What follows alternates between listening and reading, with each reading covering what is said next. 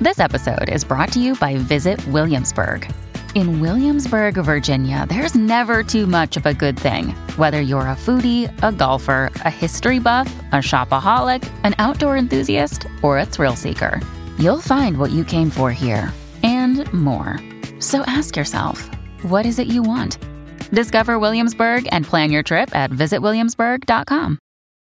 When you need mealtime inspiration, it's worth shopping Kroger, where you'll find over 30,000 mouth-watering choices that excite your inner foodie. And no matter what tasty choice you make, you'll enjoy our everyday low prices, plus extra ways to save, like digital coupons worth over $600 each week. You can also save up to $1 off per gallon at the pump with fuel points. More savings and more inspiring flavors make shopping Kroger worth it every time. Kroger, fresh for everyone. Fuel restrictions apply.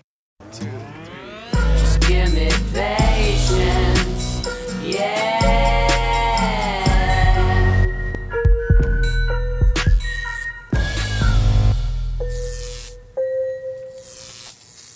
What is up, Z family? It's your boy, Dr. Zubin Damania, aka Z-Dog MD, and I am joined today by the Mac Daddy himself, Tim Boone. He is a registered nurse. He is also the CEO of Good Shepherd Community Care in Newton, Massachusetts, just nearby Boston. And he is here to tell us and to teach us about how we can make our end-of-life wishes known for our family members so that when we die, because we all die, the last I checked, they will not feel like they didn't do everything in their power to respect our wishes, and they will never feel guilty about our death.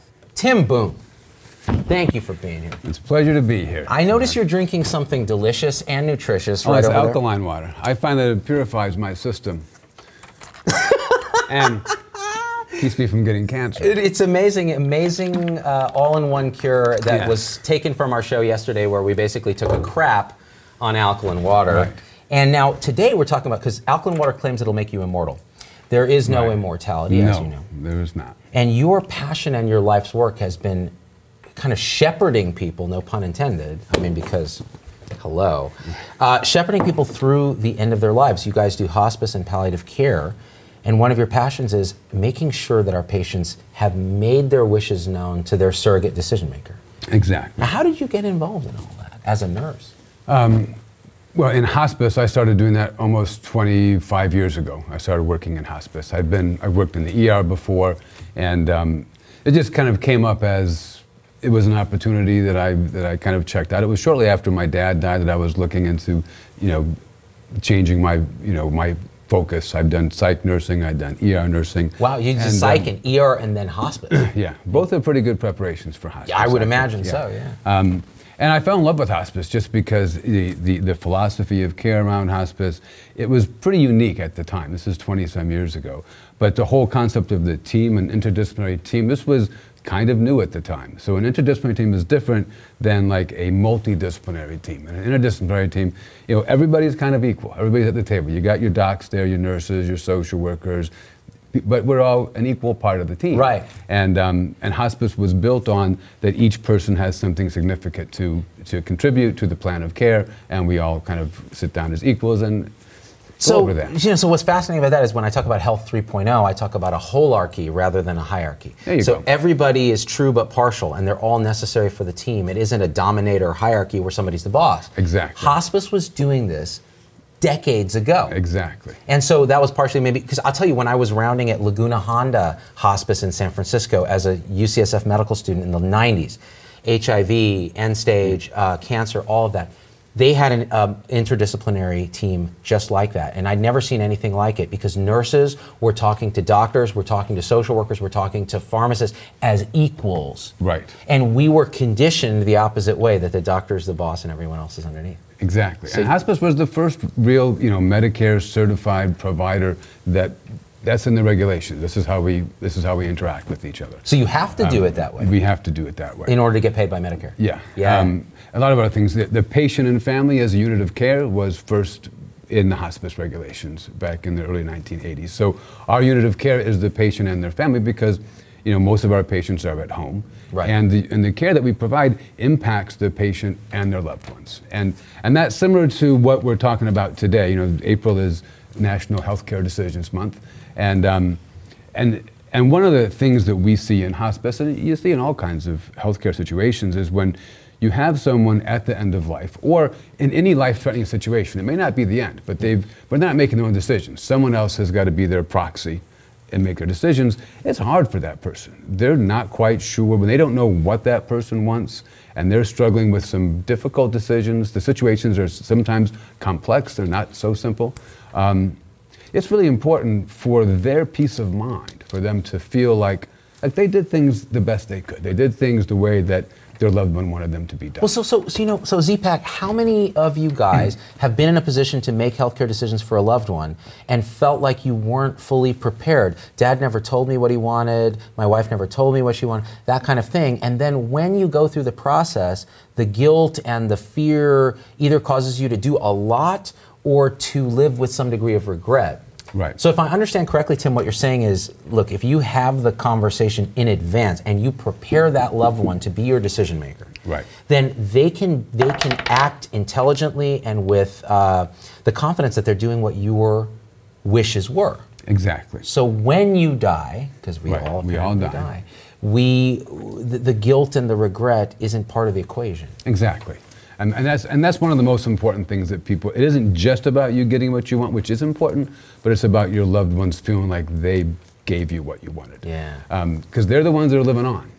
And so we have to be really, their feelings and how they live on is really important. So one of the tools for that, and you brought one with you, in some states it's called a POLST, Physician Orders for Life-Sustaining Treatment. Right. In other states like your own, the Commonwealth of Massachusetts. It's a MOLST. Yes. What does that stand for?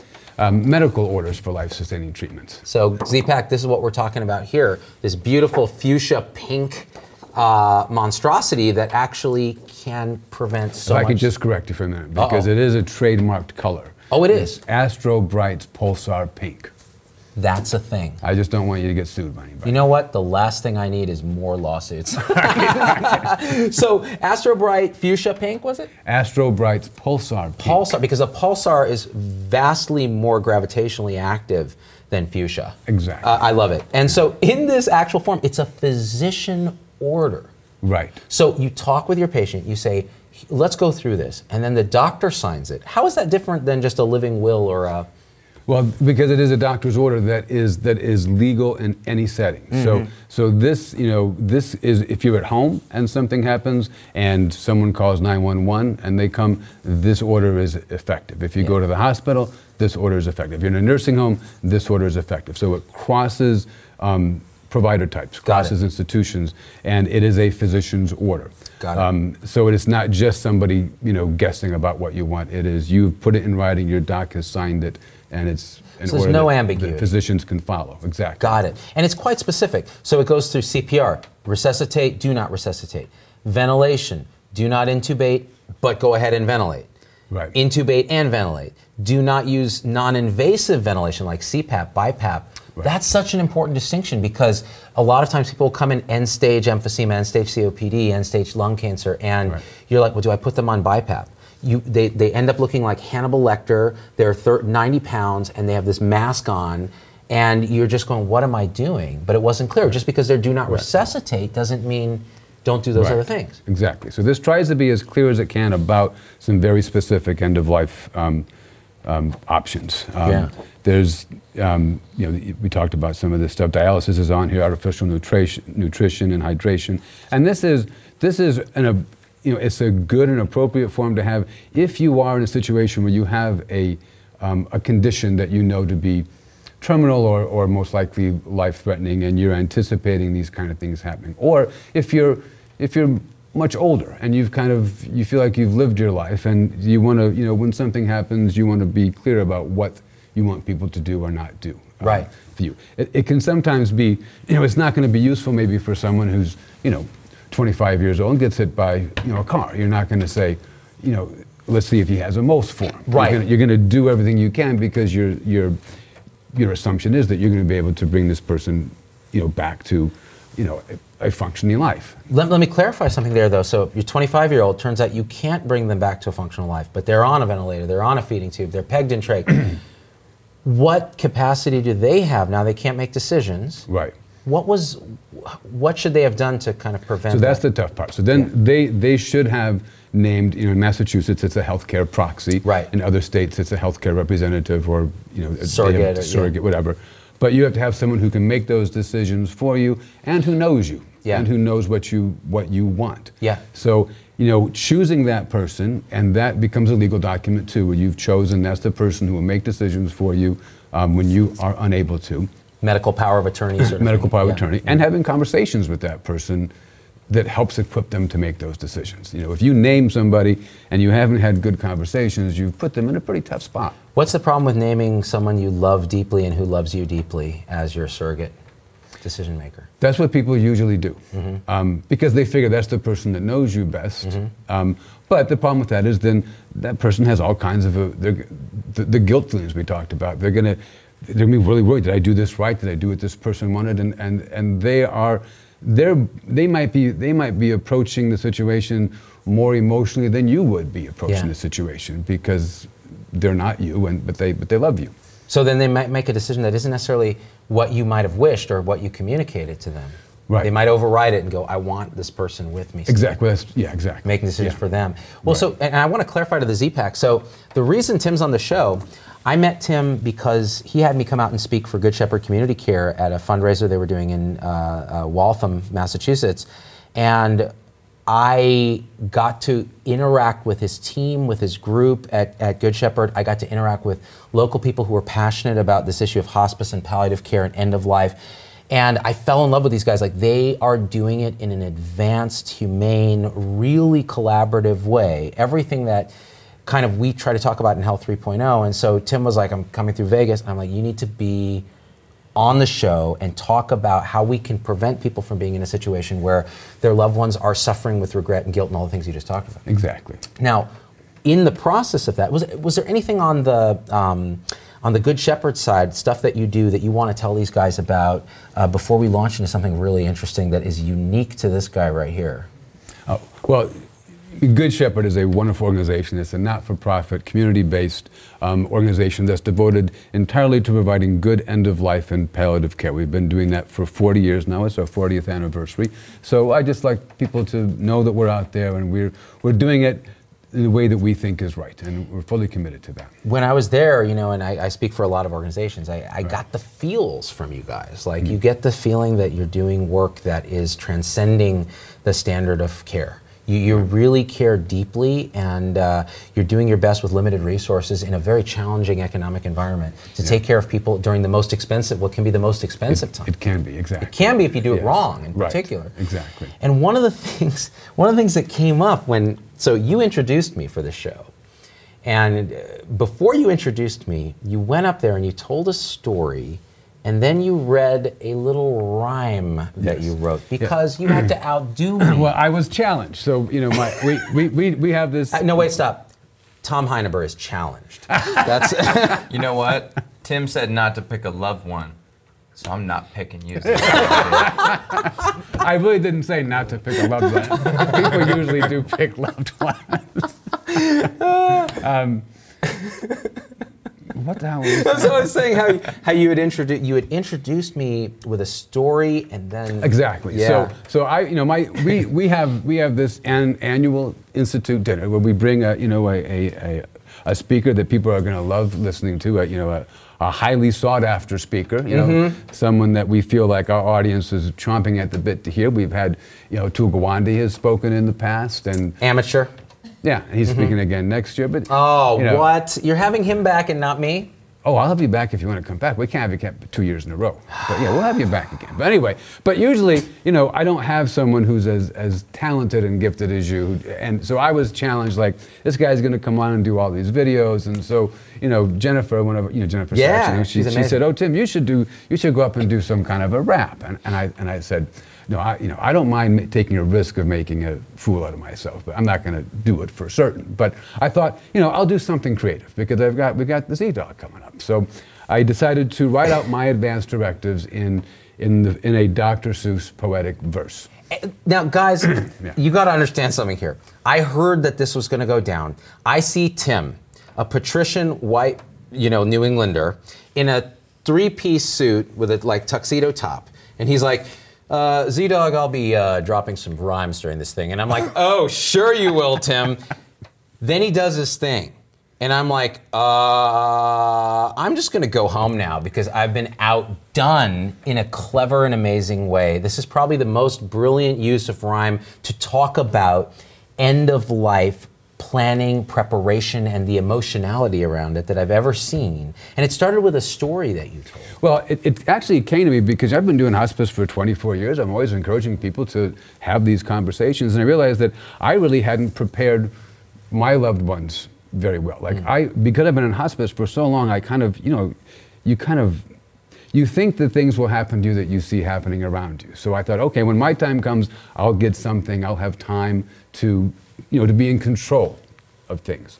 Like my brother recently passed, and he had primary progressive MS, and it went, it was pretty rapid moving, but it wasn't so rapid that he didn't have time to go through these. And I felt, as horrible as that was for him, that experience, and for his family, at least the decision-making part, I was able to be helpful with. And it was smooth. He was able to see what his trajectory was and make decisions along the way. And because it was slower moving, than say an MI or something, right, he was able to do that.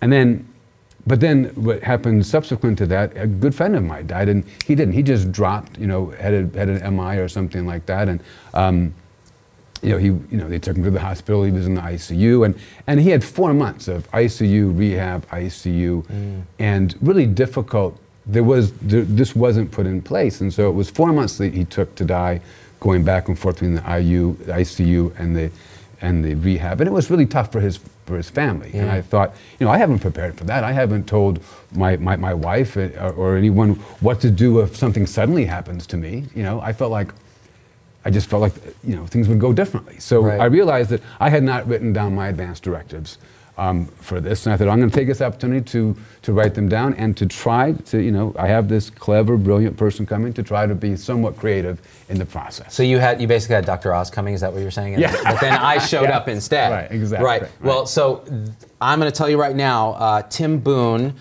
who is an RN, who is the CEO of Good Shepherd Community Care, is going to drop some rhymes about how to tell your loved ones what your wishes are at the end of life so you don't die and leave them feeling guilty that they didn't respect what you wanted. Right.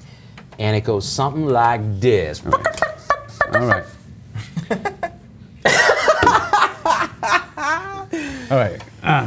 Dear family and friends, and whom it may concern, I'm writing this poem to help you discern the actions to take and the things to refuse when some terrible day you are faced with the news that some sudden illness or stroke of bad luck has left me unconscious and helpless and stuck face up in an ER, laid out on a stretcher with chaos around, and you're under pressure to make some very quick, high-stakes decisions.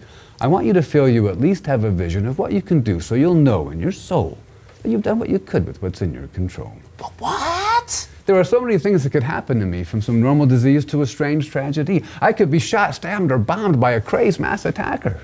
Or I could do something as simple as choke on a cracker. I've done that. If I were much older or already quite sick, I'd review what I do when I don't want right quick. All right. Wait, I got you, bro. I had this memorized. No, I got you. I threw you with the cracker because I have choked on a cracker. Cracker. Here we go. Oh, here we go. Right quick. I'd review what to do on one record. But while in what I think is a good state of health, barring malignancies lurking in stealth, it's a bit more complex than would otherwise be, were I now gravely ill and you were my trustee. If I suffered already some known bad condition like terminal cancer, for which a physician had given a very poor, sad, short prognosis, like bile duct tumor or gliomatosis or PPMS or an end-stage cirrhosis, I'd choose my own plan for my own diagnosis. If my heart were about to give out and I knew it, I'd save you this trouble and write my way through it. I'd sit down with my doc and she'd sit down with me, and we'd write out the orders for all docs to see. It would be what is known in most states as a post form. In our Commonwealth, we call it a most form. We'd talk about tubes for food and hydration, for breathing and peeing and resuscitation. She'd find out when I'd want to be hospitalized, and without much ado, it would be finalized. After all of my preferences I have confided, and my doc has checked off all the things we decided to make clear what I do and I don't want provided, we'd print out both pages, one sheet, double-sided. We'd sign with a pen in blue or black ink, and the paper would be Astro Bright's Pulsar Peak. pajam. But that's not how it is, nor how it may be when someday you stand looking down sadly at me. When something has happened, we'd all prefer not, when I'm mauled by a bear or a nasty blood clot Oh, that's the wedged its worst. way into my heart and my brain and my pulse and my breathing I cannot maintain without all the people, machines, and the meds in this room with us now with the Clinitron beds. Oh. At this point, you're proxy, and I am unable to speak or write because I am unstable. What I advise now is you try to stay steady. They'll understand here that nobody's ready to see what you'll see and to hear what they'll say. You'll need to stay strong to get through this day. Word. In these first hours before they know much, there's no need to talk about hospice and such. I want pretty much everything under the sun to keep me alive till assessments are done. But that's where it gets hard. Those assessments are key to know well exactly what's happening to me. You remember, dear Julie, from your nursing classes, I'm sorry, I got to stop. My wife's name is Julie, by the way, and I forgot to mention that, and she's a nurse. She's a nurse, too. And she's been working in home care for about 20 years or so as well, so she's been out of the acute space for that period of How time. dare you personalize this? She's my healthcare It's proxy. beautiful. So I'm sorry, I got to go back. Yeah. You remember, dear Julie, from your nursing classes, and know things are bad when they mention blood gases. Oh. When they work fast but talk to you slow as molasses to tell you my PCO2 count surpasses the level at which any life can sustain, and they've just placed a catheter in a large vein, and they tell you inserting a tube down my throat and pumping in air is the best antidote to whatever initial test tell them assails me. Let them do it, but know that it won't cure what ails me. Keep in mind all the time that there's really no doubt that whatever's put in, we can make them pull out. Oh, whatever's put in, we can make them pull out. If it's day 2 or day 3. If it's day 2 or day 3 and there's been no real changes, if we've not gotten past keeping vitals and ranges that keep me alive and my organs perfused, and my mental state's worse than just simply confused, and I'm still not able to talk, think, or write, it's time to get serious about how I want to fight. Now's when you'll need to deal with the odds and the chances and get all the intel on my circumstances. Make sure all the docs are real honest with you and they've given a total and thorough review to help make it clear what you think I would do. If there's a good chance I'll emerge from this coma with nothing so bad as a limp or a stoma, then tell them to go ahead with their bad selves and flitter on me like magical elves and poke me and prod me and turn me about and shove in more tubes from my tail to my snout. Hallelujah. But it must be a good chance. Don't take a long shot. To find out for sure, get a palliative consult. What? You want a clinician who's skilled in the art, who's taken the time to review my whole chart. You want him or her to be truthful with you, to share data and odds, and to talk the thing through. So review all the facts. Don't get too sentimental. Save that for the funeral. I won't be judgmental. If the life that I lived is now fully behind me, that's what I want in the end to define me. I don't want the memory of me recalled as an oblivious lump with devices installed, and I damn sure don't want all the money I've saved to be spent on my trip from this bed to that grave. I'd rather you have it, the kids and their spouses. If Bernie had one, it could help them buy houses. Because he did not, and they're going to need knowledge, you can set it aside to help them with college. But I guess I've digressed. That stuff's all in my will. Let's get back on the track and get you up this hill. If the odds don't look good, please don't grasp at faint straws. Tell my kids, friends, and mother, and my in-laws to gather, and just for a moment, take pause. Tell me you love me, give me a kiss. Have them turn off the things that buzz, roll, and hiss. Have the nurse give me meds to make sure I feel good, and pull the tubes out knowing it's understood that you were first rate. In a tough situation, you have only my love and my firm affirmation and my trust you've performed, as in past situations, in a way that exceeded my best expectations. I'm going to use that exact poem and give it to my wife and go, these are my wishes. That is spot on. I'll even call her Julie, just to keep it legit.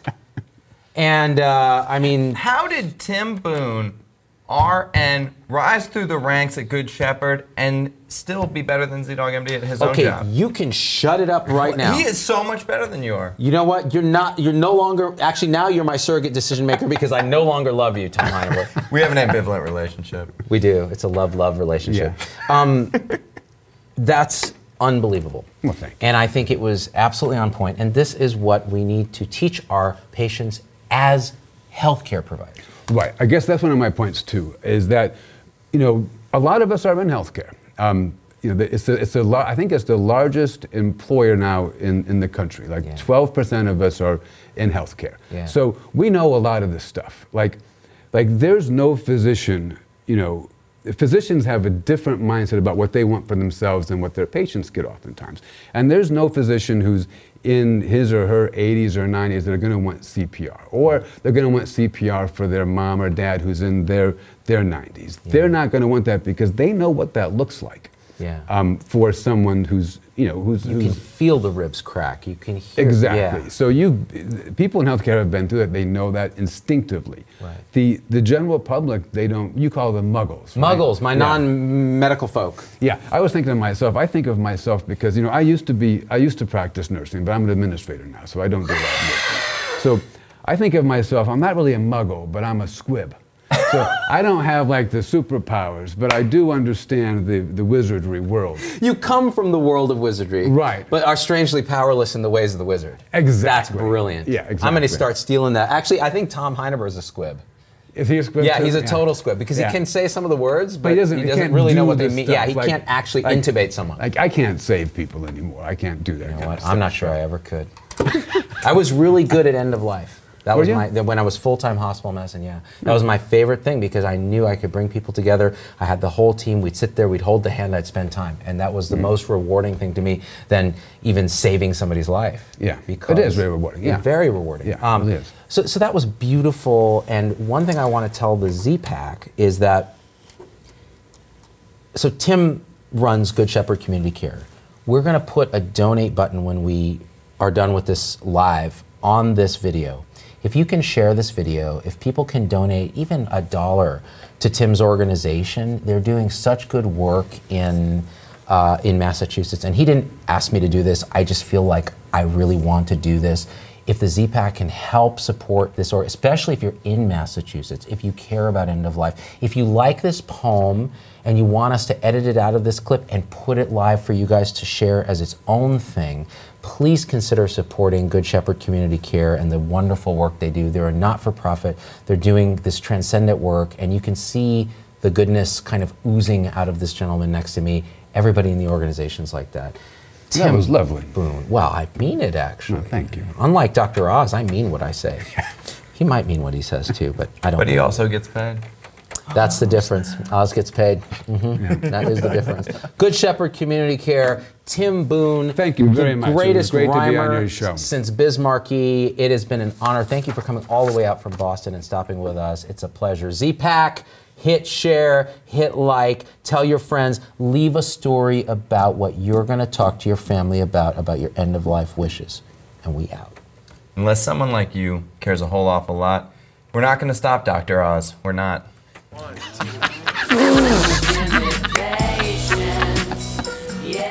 Only you can stop Dr. Oz.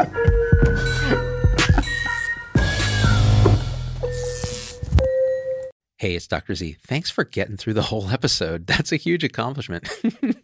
And so at this point, I just got to ask you for a few favors because it just helps us so much if you leave a review on your favorite podcast platform and subscribe. It just really helps the algorithms to get this message out to others. The second thing is email me, hello@zdogmd.com. I get all these emails personally. I can't respond to them all, but I need to hear your voice because especially on podcast, we don't have a comment section.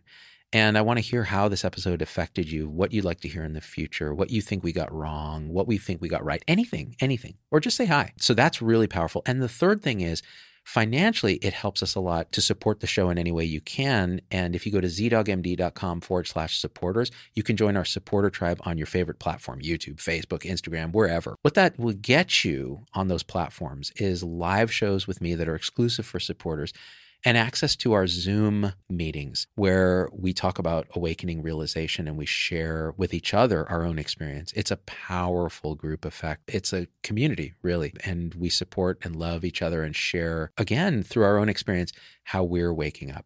So, and that ripples out into systems, into transforming healthcare and education and government. So it really starts with us. So join us there if you can. Again, zdogmd.com/supporters. And I'm so grateful to have you with us.